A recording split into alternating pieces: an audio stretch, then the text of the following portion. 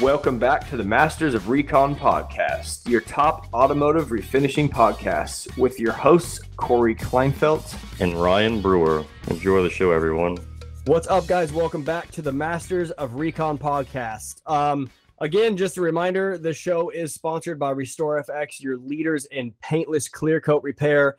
And if you guys have any questions or want to know any more info about Restore FX, go check out our Masters of Recon Facebook page, and you can actually direct message us, either me or Ryan directly through there. We can answer any questions you have and then send you over to Restore FX if you want to move further in the process. Today on the podcast, we have another example of what it looks like to turn a PDR shop into a multiple services shop. Today, we have Tom Hickey on the podcast out of Wichita, Kansas. He is a PDR technician since 1995 and now is offering multiple different services out of his shop. So today we're going to chat about why adding services and then talk about some of the great things about that and talk about some of the struggles as well. Welcome to the show, Tom. Hey, thanks, guys. Nice to be on here, guys. What's up, man? So tell us how it started, dude. 1995. You find a metal rod and you're like, I can move that metal around. Well, yeah, kind of. Actually, it was, I was selling cars when my son was born, didn't sell enough cars one month, and I got fired.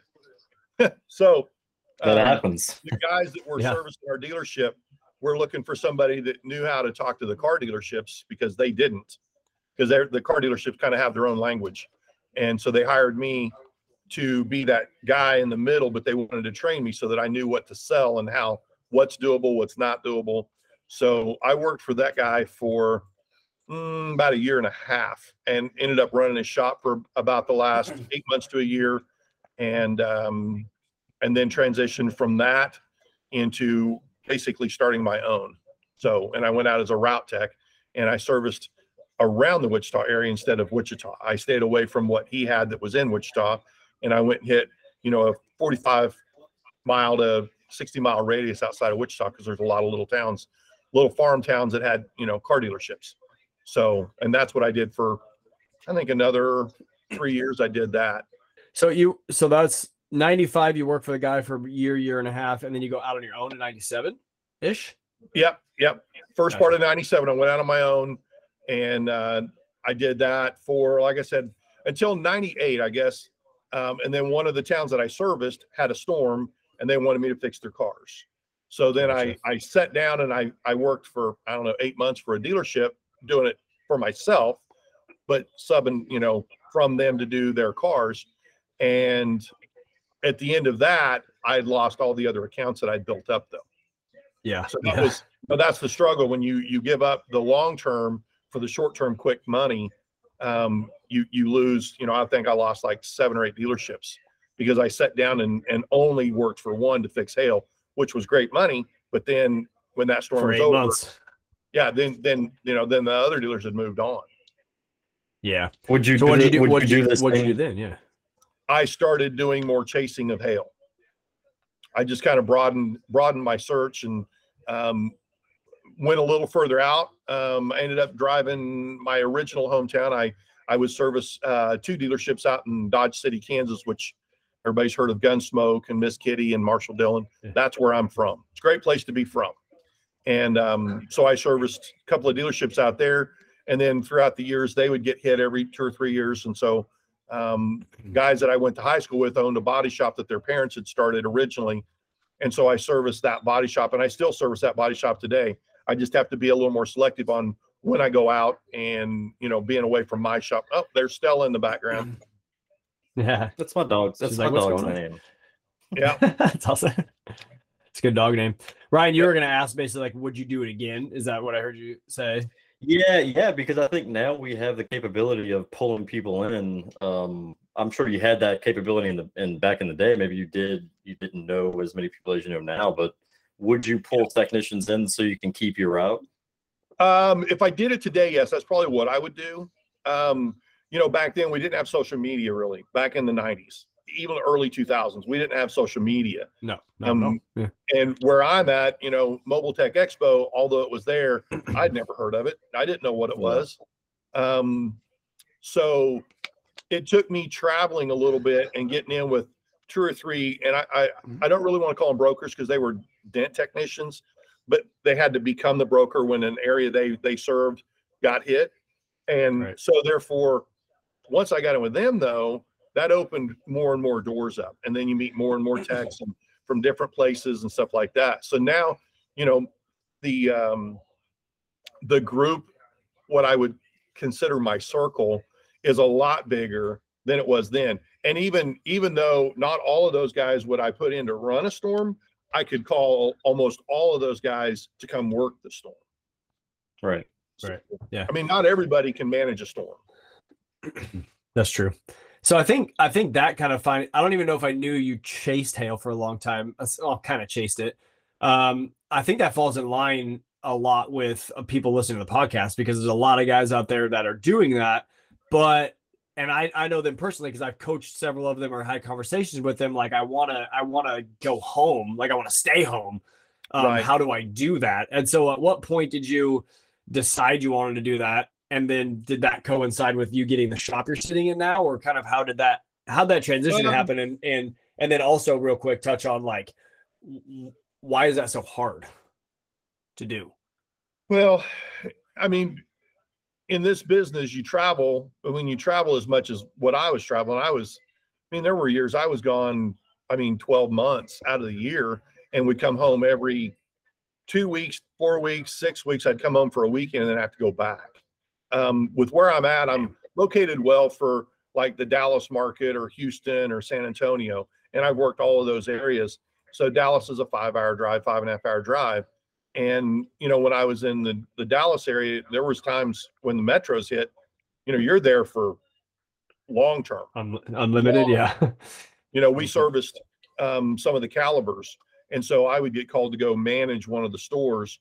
And then I might have just me, or I might have 6 guys working for me out of that store, which means I got to write all the estimates. I got to deal with all the supplements. I got to deal with all the adjusters, and so it was really hard to go to those storms and be gone so long. But because it was only Dallas, and I say only, it's still a 5-6 hour drive. So there was times I'd work until 7, 8 o'clock on a Friday, drive 5 hours home, and have Saturday, Sunday, and then get back in my truck after dinner on Sunday and drive back to Dallas to be in the shop at 8 o'clock Monday morning. Do it again? Yeah, I'd do it again. I'd probably try and transition out of that into a shop faster. But again, it's a money thing. It's finding that location. It's finding or having a good base to earn money from. Because I traveled, I didn't have a lot of contacts in my own Wichita market. I didn't have any of the dealerships. And honestly, there's so many guys that everybody talks about Wichita. They talk about Springfield, Missouri, having so many guys it's flooded. But I've literally ran into it where the dealers are like, used to, we'd get $75 to fix door dings on a car. And when I quit doing it, they were at like $45 a car, and it didn't matter. And I was always like, at $75, it's like, okay, they can't cherry pick. They can't say, oh, well, that one's only got one dent. You can't fix that car, but we want you to fix this one that's got 8 panels on the side. I'm like, if I'm doing the 8-panel car, I got to have some of those gravy cars too. But they got to where they didn't want to do that. They only wanted to fix the bad ones. And then they want to have done it, $40, $50 a car. So, but do those guys leave when hail hits? No. Okay. Those guys are there. They work. There's a couple of shops here in town. Well, I say that they were multi-service shops back then. They did like bumper blends, light collision, stuff like that. But not that they do bad repairs, but they don't do what we look at doing, quality repair on the job. So if that means, the bumper needs painted and it's the whole bumper and they're not burning the clear, we wouldn't burn clear in on a car.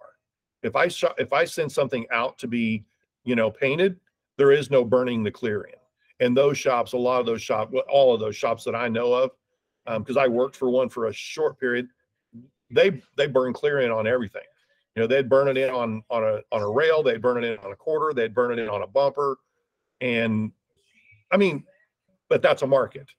But to me, it's a wholesale market, So I got into the retail side and worried more about doing high quality repairs. So that means I'm not gonna sublet something out that's gonna be burned in. If I'm gonna sublet out a paint job or a paint anything, it's gonna be, we're gonna paint it right. We're gonna do it as much by the book as we can do it by the book. So at what point, how did you make this decision to get off the road? Because again, money, shop space, no contacts, all that stuff. How'd you do it? Well, I've got a friend, and the shop that I'm actually setting in he rented it, but when he first started this building, he's a Ford Master Tech, and I met him when I worked for a dealership for they hired me off the road back in 2002 through 04, spring of 04. And it was to keep me home. And my son was 5 years old at the time. And I was like, okay, I want to be home. And so they hired me. Well, I met this guy, and he's a Ford Master Tech at the dealership. Well, then transition a few years down the road, he leaves the dealership and he starts his own little service shop. And he's always told me, he's like, if you ever need a hell car to fix, I can either provide you space, or, I know people from time to time. So he would let me borrow space in this shop to fix a hell car from time to time. When if Wichita got hit, I didn't have a lot of work, but I might have 4 or 5 cars to fix. He would give me a spot. Well, he ended up buying a building a mile down the road, a half a mile down the road.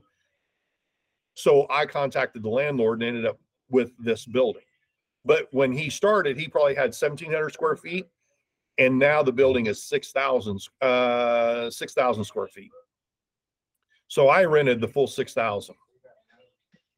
So how do you still, though, you got a shop figured out, but you don't have any contacts? Like, was it a full, like, I'm not chasing hail anymore, I'm staying here? Or was it a transition, or how did that go? When I first rented the shop was June of 21.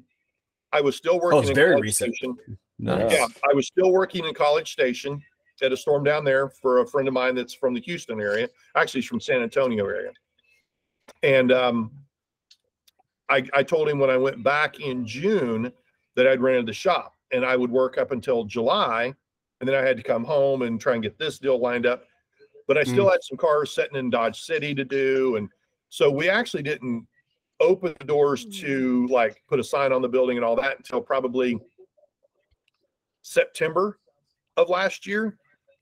And then we went to Expel to get trained in PPF or clear bra and ceramic coating. So that kind of another part of this whole, peeling the layers off the onion.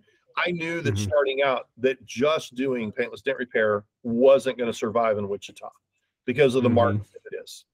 So we decided we were going to try and add some service to the lineup, and we felt like Clear Bra was a really good fit. I call them an OCD service. People that don't like door dings probably don't, they don't want rock chips on their cars and stuff like that. So my son and my son's 28 now, him and I both went to Expel and got trained in PPF and in ceramic coating. And we thought that was going to be great, and it is good, but it's very hard to sell PPF. It's not a inexpensive service. Yeah. So if somebody comes in, they want a couple $100 door ding fix. That's one thing. Sometimes selling a $200-300 door ding is hard, but not everybody, although they want PPF, they don't want to spend, $1,500, $2,000, $2,500 to put it on a car. So you opened in June 21, or rented June 21, open September 21. That's fairly recent, which is pretty cool because you're just in this, like, basically a year at this point. Yep. And then you go to Expel training. Why you decided to do PPF first? Because it was OCD service? Yes. That you were like that? Okay, you're like, this is just the thing I could sell the most. Or how much time, effort, thought did you put into opening or to adding that? Or was it just like the thing you knew the most about, or what? Talking to the rep that was going to be my rep at Expel, he made it sound like, oh, this is great. It's easy to sell. Everybody wants it. It's an untapped market, and the tickets are good, right? So you're thinking, okay, there's a good need for it. Sedgwick County, which is the county that Wichita sits in, and then the adjoining county is Butler County. There's 450 to 500,000 people in this market. And we've got, we don't have a Tesla dealership, but we've got pretty much everything else. So, okay, let's do PPF. Well, let's talk about that, Ryan. You've added every service ever created. My big question is, what was your experience learning in the beginning when you just started doing PPF? It reminded me of learning PDR. I know, right? It's not, you don't just pick it up and go at it. There's a lot of, you put stuff on a car and you peel it right back off the car because it just doesn't look right. Now, that being said, we're pretty OCD. I mean, all of us being PDR guys, I mean, we're really OCD if we've got any attention to detail. If we don't, we're probably in the wrong business.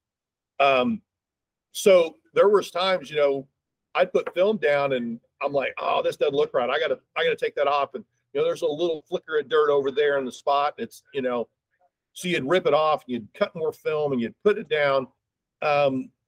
Only to find out later that the customer doesn't see that stuff. They don't see all of the imperfections that we see in the film and even in the install. As long as the edges are locked and everything's down, unless it's got, a lot of dirt in it, nobody sees that stuff. Mm-hmm. So sometimes our OCD hurts us on it, is the way I look at it. I mean, that's my thought. Well, it's expensive, right? That could be true, though. Rip the material off of a hood, and it's super expensive. It's not a cheap product. No. So what do you use do you do PPF then, Ryan? Man, I had a really bad experience. So I went with 3M. 3M was really close for us, and I've owned body shops. I've been painting cars for most of my life, and I always use 3M products. So for anybody out there, there's this 3M saying you're always within 3 feet of a 3M product, which is true when they start telling you everything it's in, right? So I went to 3M. I learned, it was like a week course maybe, and I left with some type of confidence. I was like, this isn't as hard as I thought it was going to be. So when I got into it, I think the first car was like a ZR1 Corvette or Camaro. Wow. And just to wrap that edge around the Camaro bumper was impossible. I was screaming, and I didn't have the luxury because I went cheap and I didn't buy the printer, right? Yeah. So I would pre-order the stuff cut from 3M, but it would come in overnight. But I'm like, I should have just ordered 2 or 3 kits at a time because I'm probably going to rip, 1 or 2 off at the most, And I just kind of gave up on it. Just because I'm losing tons of money while I'm trying to learn it. Yeah, that's another thing to talk about. And we're going to talk about losing money for sure. But I want to talk about real quick, like you said, the rep was telling you, big ticket, easy to sell, all that type of stuff. Right. Obviously, and I'm not mad at the experiment for doing that. Obviously, those things can be true. But what have you learned from doing that? And then Ryan too, about talking to reps of certain products, and those things are telling you, they're telling you aren't necessarily false, but it's got to kind of fall in line with who you are too. Like, are you used to selling big ticket items? Are your customers, those type of customers or whatever? So I guess tell us what you've learned about that. And just when you're talking to reps, make sure you're, asking the right questions and understanding what really the product is so that you can sell it properly. Right. So there's a learning curve to just selling the product. Just like, the PDR, it comes natural now. I mean, after 20 years, I pretty much can look at stuff and go, that's fixable. That's not fixable. If it's a smash, it's, maybe it's a 50-50 if you can fix it or can't fix it. But unless you're challenging yourself, you're never going to get better. The film is totally new, so therefore I don't know what questions to ask all the time to the rep. Looking back now, what would you, for the other hundreds of people listening that are considering PPF now, what would you ask? Well, how much product am I going to waste? What's the startup cost? Like all those types of things. Yeah. Well, so back to Ryan, just a smidge on this. So we did spend the money and bought a plotter. So $7,000, right? Yeah, $7,000, $500 to ship it. So we got $7,500 in a plotter, and then our initial buy-in on film was $5,000. So we were 12.5 in PPF before we ever had a job booked. Right. Now, the downside, another downside to it is, because I didn't have a whole lot of contacts, is nobody knew of us. So then, we got to do our best to advertise on a budget and get the word out.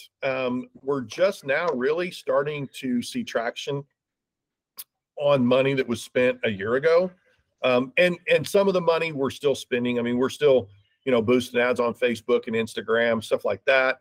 Our word of mouth is better because we've got more customers out there. We've actually decided to start doing basic packages on front ends of cars. So we're discounting them just to get more people to the store. And that's actually helped us in the last month or so. So as far as what to talk about with new guys, I would honestly, if I was starting over, and I don't know if this is where we want to go down that road or not. But well, here, I'll say this. It takes a year to see a somewhat return on investment. I think people don't understand that. I think they think they want it to happen much faster. Obviously, this is something that's talked about in our world that we live in today. Instant gratification, everything comes super quick, overnight shipping, all that type of stuff. This stuff's hard. Like, it doesn't matter if you have a successful paintless dent repair business and you're making, $40,000 a month through your shop. This is a whole new service, a whole new way to sell it, a whole new customer base potentially, right? And all that stuff. And so I think just understanding, if you're going to invest in something new, talk to the rep, get set up, and just understand that it's going to take a year. And it took me about 9 months or so for me for Restore FX to really start making money monthly. Granted, I put money into it, so probably a year or so. So I'm like roughly at that break even. I don't do I don't have like a bookkeeper that does exact numbers, but roughly a year. I mean, that's what it's going to take, and it's debt repair effort, and then PPF or Restore FX goes right on top of that. It's not. It's extra work for a year until it's not. So that's something I would say, hey, be prepared if you want to add additional services. Yeah. It's not just a light switch. Maybe the fifth service is. Right. Yeah, you're going to lose money for the first year on those services. You may make some money on some months, but then there's months, and I've said it, I feel some months like we just hemorrhage money for whatever reason. It doesn't help with the economy kind of where it's at right now, but everybody's got an excuse, so I don't like to look for them. I try and find the positive in everything, because if you want to be negative, it's easy to be negative. Yeah, for sure. I try to find the positive so that you don't go home at night, just feeling horrible. So one of the things I say to my coaching clients and other people I've worked with throughout the industry is that, and you mentioned it with the PPF thing too, perfection is really, almost impossible. In PDR, there's pretty much a point I think you can get to what most people would call perfect. But when I say for people, new service and all that stuff, and the reason why paintless dent repair is so easy to sell for us is because I would say, as a sentence, if you set expectations for the customer and then deliver those expectations, that's really what all business is about. And if you set up an expectation that everything's gonna be perfect, flawless, not a speck of dust anywhere, then you better be able to deliver that. Exactly. Pretty much you can't with PPF unless you're in a clean booth. It's not gonna happen. That's okay. But if you tell them, maybe there'll be a little tiny nib here, a little stuff, but you're never gonna see it unless you get a light out and really search every square inch of the card. If you set expectations appropriately and deliver on those expectations, then you can get paid. And we all do that really well with PDR. Right. We can make this great. There's a problem area that I'm concerned about right here. The body line may not be perfect. There might be a wave left over. We do that really well with PDR because we've done it for 5, 10, 15, 20 years. When we start a new service, we don't even know all the problems that could go wrong. So it's hard to set expectations appropriately for the customers. Absolutely.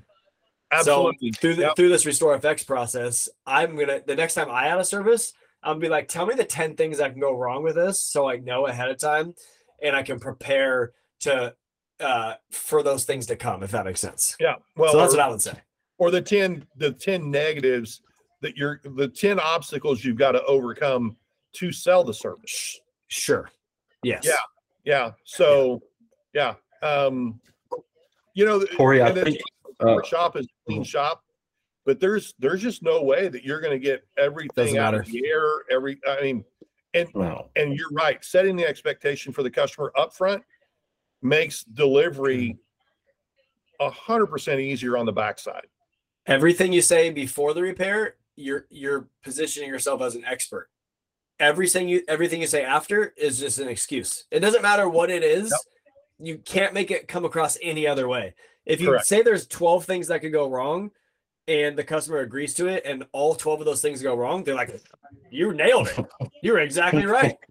Right. You know what I mean? But if you say nothing's going to go wrong and then 12 things go wrong, it doesn't matter what you say. You're not charging. Well, if one thing goes wrong, if you told them nothing would go wrong and one thing goes wrong, exactly. Then it's like, what? Yeah, you didn't deliver. So what were you going to say, Ryan? One, it's under promise, over deliver. That's always the main key of selling, right? Especially in PPF, it's like you're gonna get imperfections in it, but the main reason you're buying this is for the protection, right? You're gonna keep repainting your car every month or 2 months after rock chips, right? So, or you're gonna save it with PPF. Yeah. When we, I don't like that saying. To be honest with you, I never say that because I don't want to under promise. I want to promise the exact thing that they're gonna get. You can't always do under promising. If I tell them there's a potential that this mistake happens, or that there's a wave left over in the dam, or there's a piece of dirt in the paint, that's promising what they can expect. That's what the under promise means, Yeah, but it's kind of like, if I know a car, I can fix a car in 2 days. I'm going to tell them I need 3, because if I deliver it back in 2, then they feel like, we really went the extra mile. But if I tell them 2 and then I call them at the end of day 2 and go, hey, I need it 1 more day. Yeah, it's bad. Yeah, it's bad. They pissed. Yeah, so I always try to err on the side of allowing a little more time to do a repair than it may take, because it doesn't matter if it's I'm on a podcast and people are walking in to deliver their cars, or if it's, I'm working on a car and I get 4 or 5 phone calls, it delays me on getting that job done. You've got to have a little room built into everything, whether it be on the repair quality or the repair time or the install time or any of that. So I personally like the under promise, over deliver side, but that's just me. I mean, I can see I agree with it. I just don't like the word under promise. I agree with both of you guys on doing that. Another thing, that's actually a good point. You guys both brought up you brought up a good point, Tom. The time thing. So I made this mistake several times with Restore FX.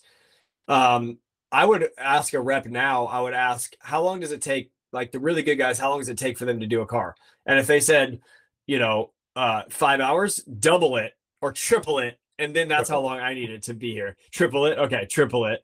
Yeah. So if they say, 5 or 6 hours, I'm going to tell the customer I need 2 days for that car.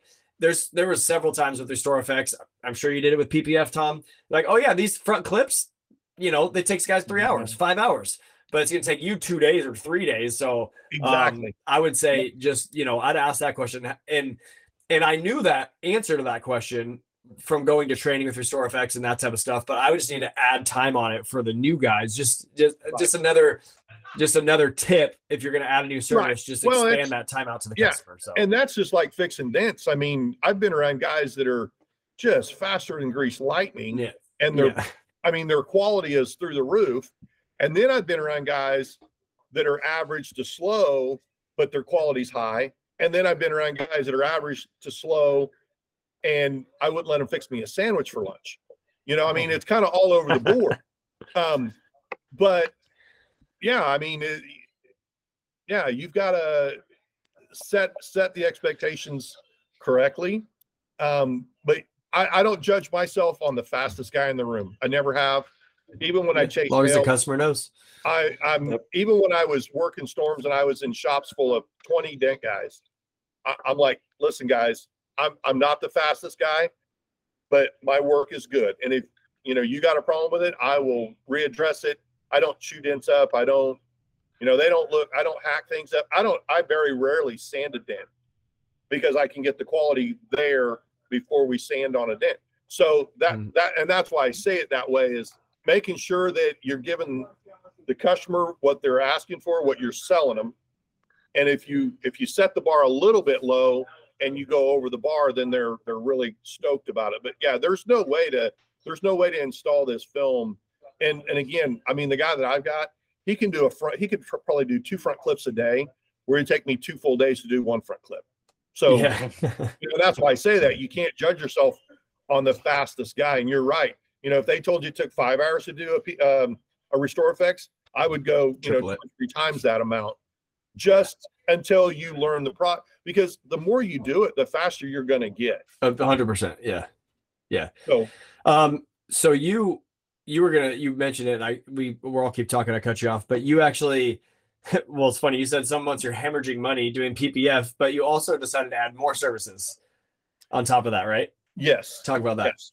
Well, so we keep getting asked for window tint, and I kept saying no window tint, because I got a friend of mine he's done my cars for 20 years, and he's actually not overly far from my shop. But the only problem with him is when you call him, and if I get a car in here and they want window tint, I'd call him up and go, hey, I got a car that needs 2 roll-ups done, and it's $100. That's what he charges, $125. And he's like, yeah, I'm booked out for 2 weeks. And I'm like, dude, I got the car here right now. I need it done, today or tomorrow. Nope, I'm booked out for 2 weeks. I could never get a car into him. And then again, back to talking to my rep, he's like, we've got a lot of need for window tinting in your area. So I started, just checking around with some guys that I know that do window tinting in other parts of the country. And they're like, you need to have window tint in your shop. So we finally made the move. We joined on with Sunstoppers. I don't know if you guys have heard of Sunstoppers, but they're out of Charlotte, North Carolina. And being a Sunstoppers location cost me $500 a month to be branded Sunstoppers, but I can still keep my ICT Auto Pros as my parent, basically, company. It cost me $500 to be Sunstoppers, but I get a discount on my window film through Sunstoppers, which more than offsets the $500 I spend with Sunstoppers. And their branding, when you Google window tint for a Tesla, they are the #1 throughout the nation that will pop up for window tinting. So, and then we spend a little bit of money with them as well for advertising. They handle it all for us. They've got a CRM system that we're using. We had it for the first 30 or I don't remember if it was 30 or 60 days for free. And I mean, I've never used one, so don't get me wrong. It's taken me a minute to figure that thing out. Even though we've had it for 30 days, there's still stuff that comes across on it that I struggle with. But here's the thing. If I did it again, I would start with window tint in my PDR, maybe ceramic coating. And then I would add the PPF later, because not everybody cares about PPF on a car, but I don't know anybody that doesn't want window tint on a car.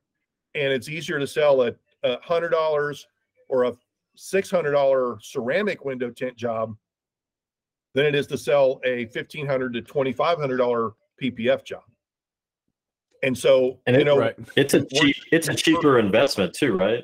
It's a cheaper investment. Now we still can use our plotter on it, but a good window tinter, my guy's a good window tinter. He can hand cut everything on a car for window tint. So we don't have to use the plotter, but because I have it, we use it, and it actually, saves waste. We cut less film. We waste less film by using the plotter. And part of Expel, it cost me $300 a month to have their DAP system, which is their software. And it gives me all the programs, all the plots for window tint, headlights. $300 a month? $300 a month. Yeah. Nice. Yeah. That's a chunk of money. Yeah, it is. Yeah. And, just like we have the PDR forums, there's window tint forums, there's PPF forums, stuff like that on Facebook we're in. And what's funny is when the question's asked by the new guys coming in, okay, what software do you go with? 75% of the time they're saying DAP, which is the Expel program. I think those guys run half of those sites though. What's that? I think that half of those guys that have those Facebook groups, they're involved in it. So where they sell, I forgot the other name, but Expel and maybe Suntech. might be another one. But those guys, like, as soon as you ask, because I've done it, I was about to get into PPF again, and as soon as I asked who would you go with, because I'm not going with 3M again, and it was like it seemed like they were selling me, like the sales reps or whoever just like jumped on it, and they were like, "This is the only company you go with." Right. Well, I've Maybe. seen some of them do that, but if you go past the guys that you think are reps and just read Mhm. everybody else's comments, there's more of them saying that the DAP program has better patterns and better fitment than the other program that's out there. There's only 2 or 3 programs out there. Mhm. Suntech and Lumar, I believe, are actually the same, one and the same. And then you've got the 3M, and I don't know who 3M has for a pattern system. Terrible. It's terrible. Okay. Yeah. Well, the thing about the PPF is it's actually, most patterns are cut small and you stretch to fit. Stretch, right. So, right. if you think you're just laying it on there and it's just going to line right up, it doesn't. You got to pull it and stretch it and block it and all that. Where window Sometimes tint, you're like, there's no way it's going to stretch that far. It's like a foot short. You're like, hey, no way, Yeah. It's bad. Yeah. And if it's that short, then you've actually, by the time you've stretched it that far, you've actually compromised the PPF because strength, you thinned it out. Yeah. Now you're not, you're 7 or 10 mils thick anymore. You're probably more like 4 or 5 mils thick. So your protection's actually less. Half. So my main question, I think, is like, should be the number one question, and I think you and I, Corey, should have realized this because we have with Restore Effects. Is I don't care. My first question is, what type of support am I going to get from you? I feel like, because that was my biggest issue. Yeah. To the rep, right? That was my biggest issue with 3M was I called. The guy gave me his phone number and said, "Dude, you can call me anytime you want." Well, I had a car in here. They wanted an entire Porsche PPF. And I was going to charge the guy 16 grand. I was like, dude, 16 grand. He was willing to do it. So I'm calling up the rep and I'm like, hey, man, you told me you would fly out here for a big chunk of change. Like, they want a percentage of the job and all this sort of stuff, but they'll teach you how to do the entire vehicle. And I could never get the guy out here to do it. So I think support, and it seems like from what we've talked to you about Sun Stoppers a little bit, they have really good support, not only on the training side, but on the business side as well, right? Are you Sun Stoppers? Yeah, like if you call them like, hey, I made this mistake, how do I fix it? Or what should I do differently? They'll answer you and give you help. Are you asking about Sun Stoppers? Yes. Is that what you asked? Is that who you said was Sun Stoppers? Yeah. Yeah, I'm asking. That question is Sun Stoppers. If you can answer. Yeah, that's right. Yeah. So Sun Stoppers, I can pick up the phone and I can call the guy that I talk to, and he's usually a call away, a text away. He emails real promptly. As far as doing the installs, he's not an install guy. If you want to get trained, they probably have a better training system than Expel had, but I had to be trained through Expel to be a certified shop. So I had to spend, it's $1,000 to go get certified for PPF. It was $1,000 to do window tint. It's $1,000 to do ceramic. But in order to have certification in my shop saying I'm a certified, I had to go to Expel the first time around. But if I did it again, I think I could go to Sun Stoppers and get certified Expel through them. But they're like, I want to say they're like $2,500. And you got to fly. I'm a little confused. Is Expel and Sun Stoppers the same thing? No. Yes and no. Sun Stoppers only uses Expel film.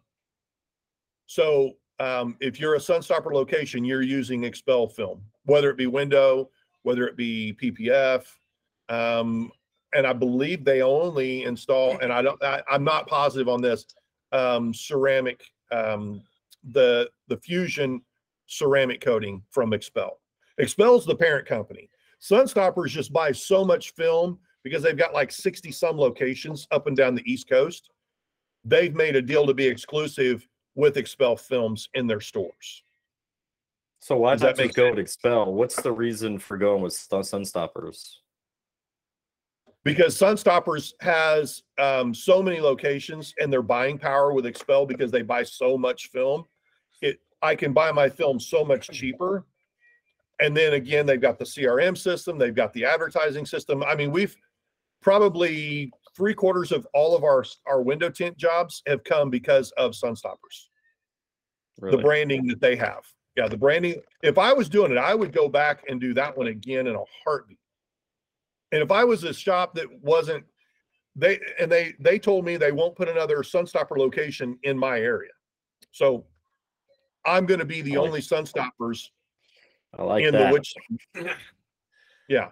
And So Expel does the same thing. Expel, there's two of us that are actual stores, and then there's a car dealership that also does it, but the dealership basically caters to their brand of car clients. So yeah, basically two more questions again about what to ask reps when adding on a new service, which may end up being a title of the episode at this point. But sorry, sorry, we keep getting off. No, of that one.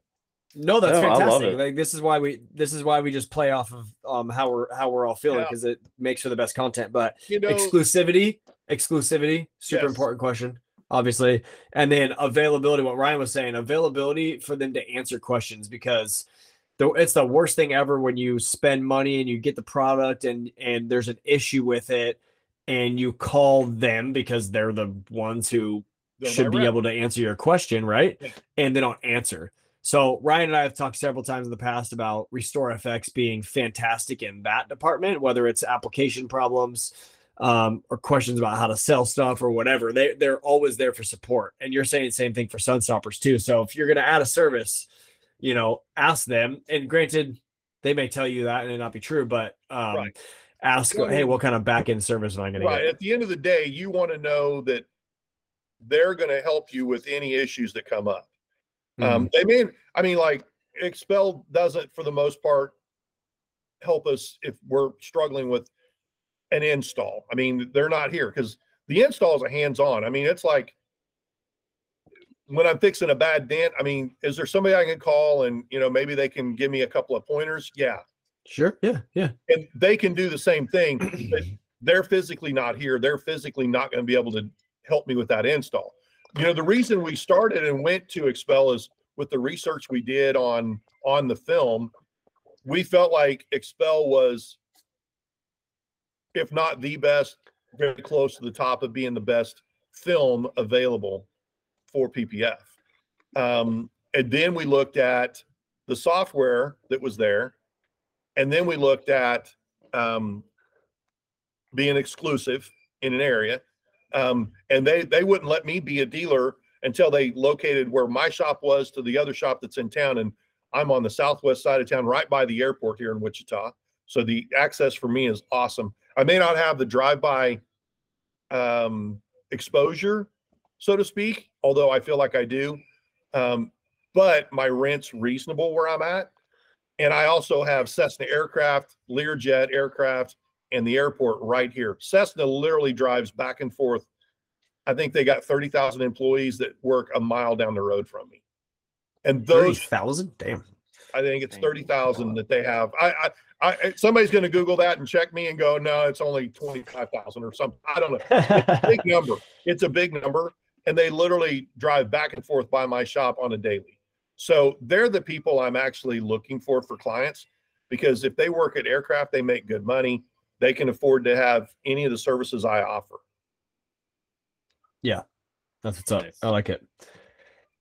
So the questions about what to ask when you want to do it, yes, exclusivity, that's one. Knowing that they're going to be there when you need help to just maybe walk you through an issue is one.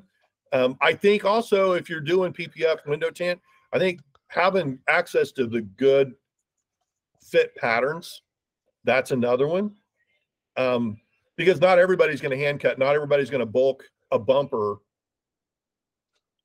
on any car. I mean, there's guys that can, but the average guy is not bulking a bumper.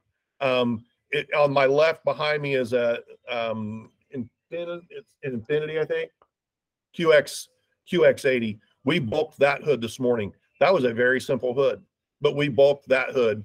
We actually did a full front clip on that car, but we used patterns on that whole car.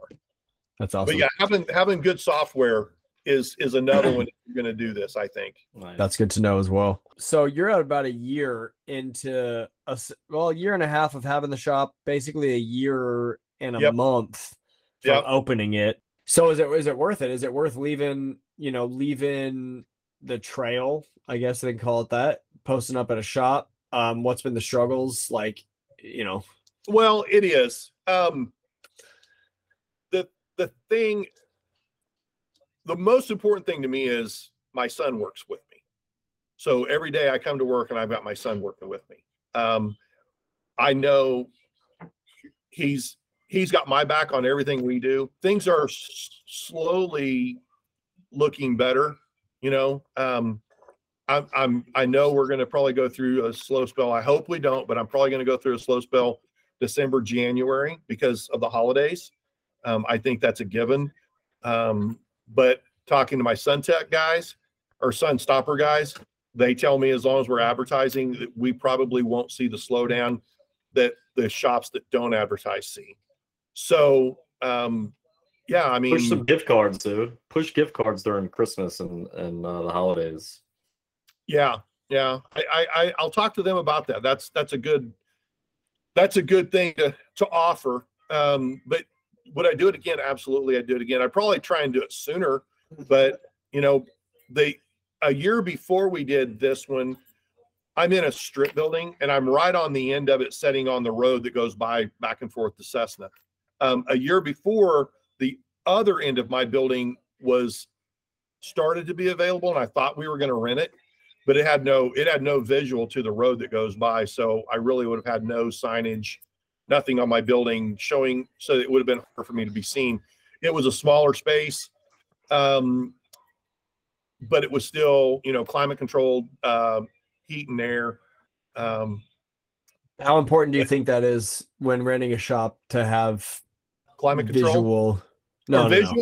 Well, I mean, I think man up on that stuff, but I think I'm just kidding. I think having visual is somewhat important.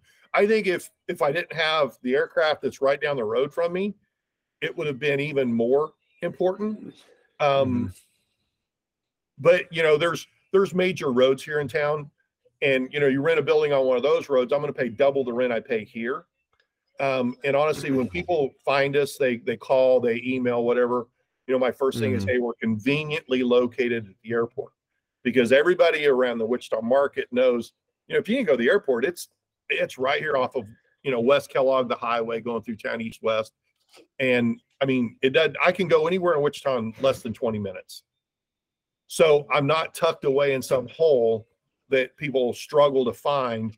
And my building, I've got an east, north, and a south sign on the edge, on the outsides of the building. So no matter what direction you drive by, you see my sign. And now we've got Sunstopper banners up on the wrought iron fence that goes around the property. So we're getting people walking in just because they saw the banner. So it is important then. Oh, I think it is. Yeah. Oh, I think it is. I'll say this: the guy that's in the building beside me, it's in the same building, but he's on the other side. He's in between me and. There's 3 businesses in my building. I'm the only one that's got signage. He is a welder, does custom exhaust. He actually made the exhaust on the Ferrari behind me, and he's got no signs on his building. So when he buys something or has something delivered, inevitably they go to my door because I've got the signs to say I'm an automotive shop of some kind. Huh. And so his customer or his vendors and even his customers, they come walking in my building because I've got signage and I look like I'm here.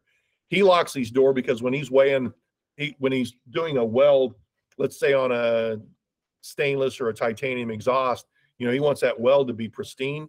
So he'll lock his door, and if you interrupt, it is hide back there. Yeah. But I mean, he did a car for a guy out of Atlanta. The guy shipped the car to him to drop an LS in it and to change the rear end out in the car. It was like a 60 something Impala.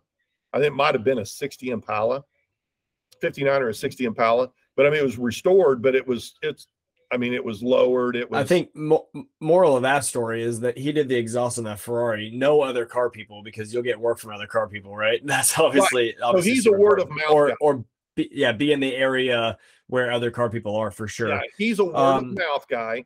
So that's why he doesn't care if he's got a sign, but it interrupts my day when I'm, in the middle of my installs. Yeah. One more question for me, and Ryan, if you got anything else. You've been doing this you're coming up on 30 years, 27 or so. You just started the shop a year ago. I think, and I know this because a lot of people have already told me that they won't leave the trail because they feel like it's too late in their life to potentially start a shop, to start over, I guess, in some weird way. In some ways it is starting over, but did you ever think about that? Or if you did, how did you kind of make that not matter and do it anyways? Well, so I was banking that Wichita hasn't had a hailstorm in several years. I mean, it's been 2018. In 2018, it was just the east side. It was a bad storm. So I'm kind of playing poker a little bit on this, thinking it's going to hail. We're getting close. I had the extra cash to start the PPF and to do the ceramic. I could hire my son. And we felt like the few contacts I did have, like the buddy of mine that used to be the service tech that's down the road now, he's like, I'm going to send everybody I can send to you. So we were building on all of that, hoping to get to spring, hoping to have us a storm. We got to spring, we had a small storm, and that did help us quite a bit. April, May, June, and July. And literally we did the last car somewhere in July, early August. And we've done, I think, 2 cars since. I mean, I've never seen a storm shut off as fast as that one did, but it was craziest thing. I feel the same way that what you're saying, though. The guys, they've been on the trail so long, they're like, hey, I really can't. I don't want to start over. I don't want to lose money for a year. I don't want to learn new shit, any of that stuff. Right.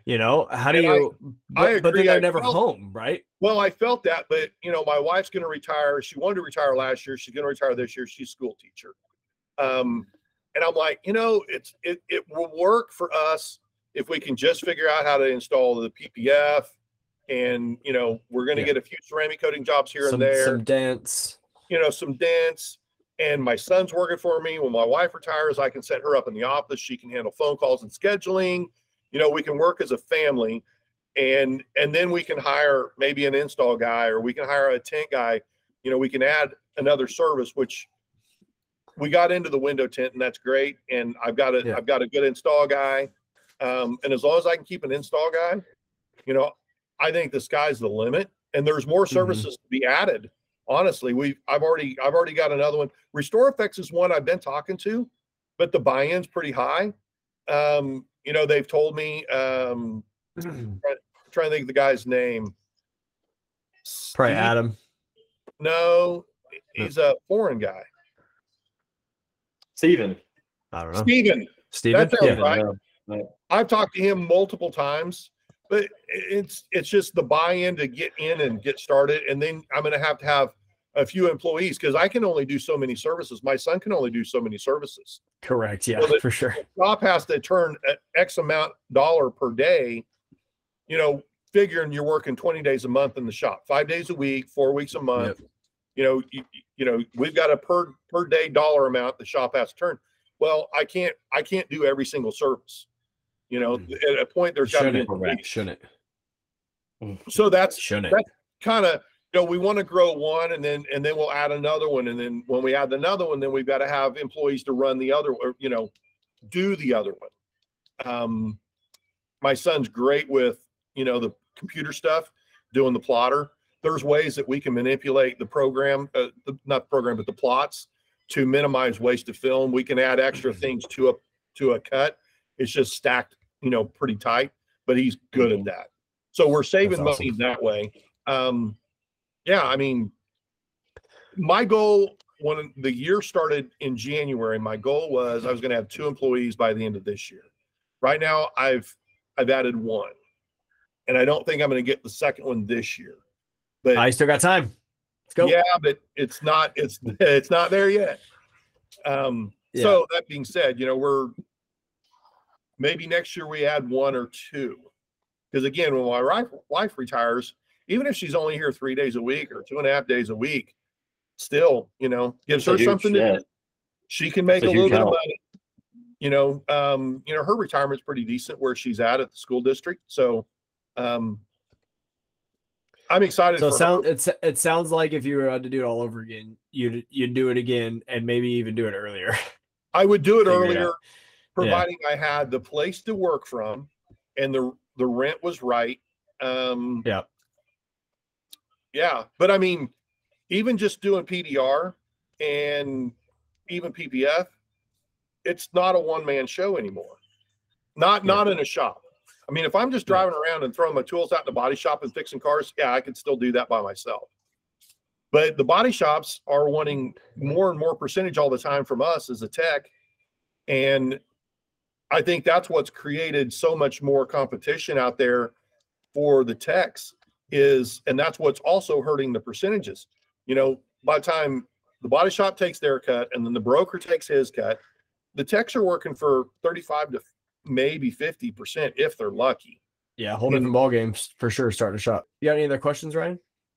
No, man. I think we hit on all the good ones. No, we're good. Yeah, for sure.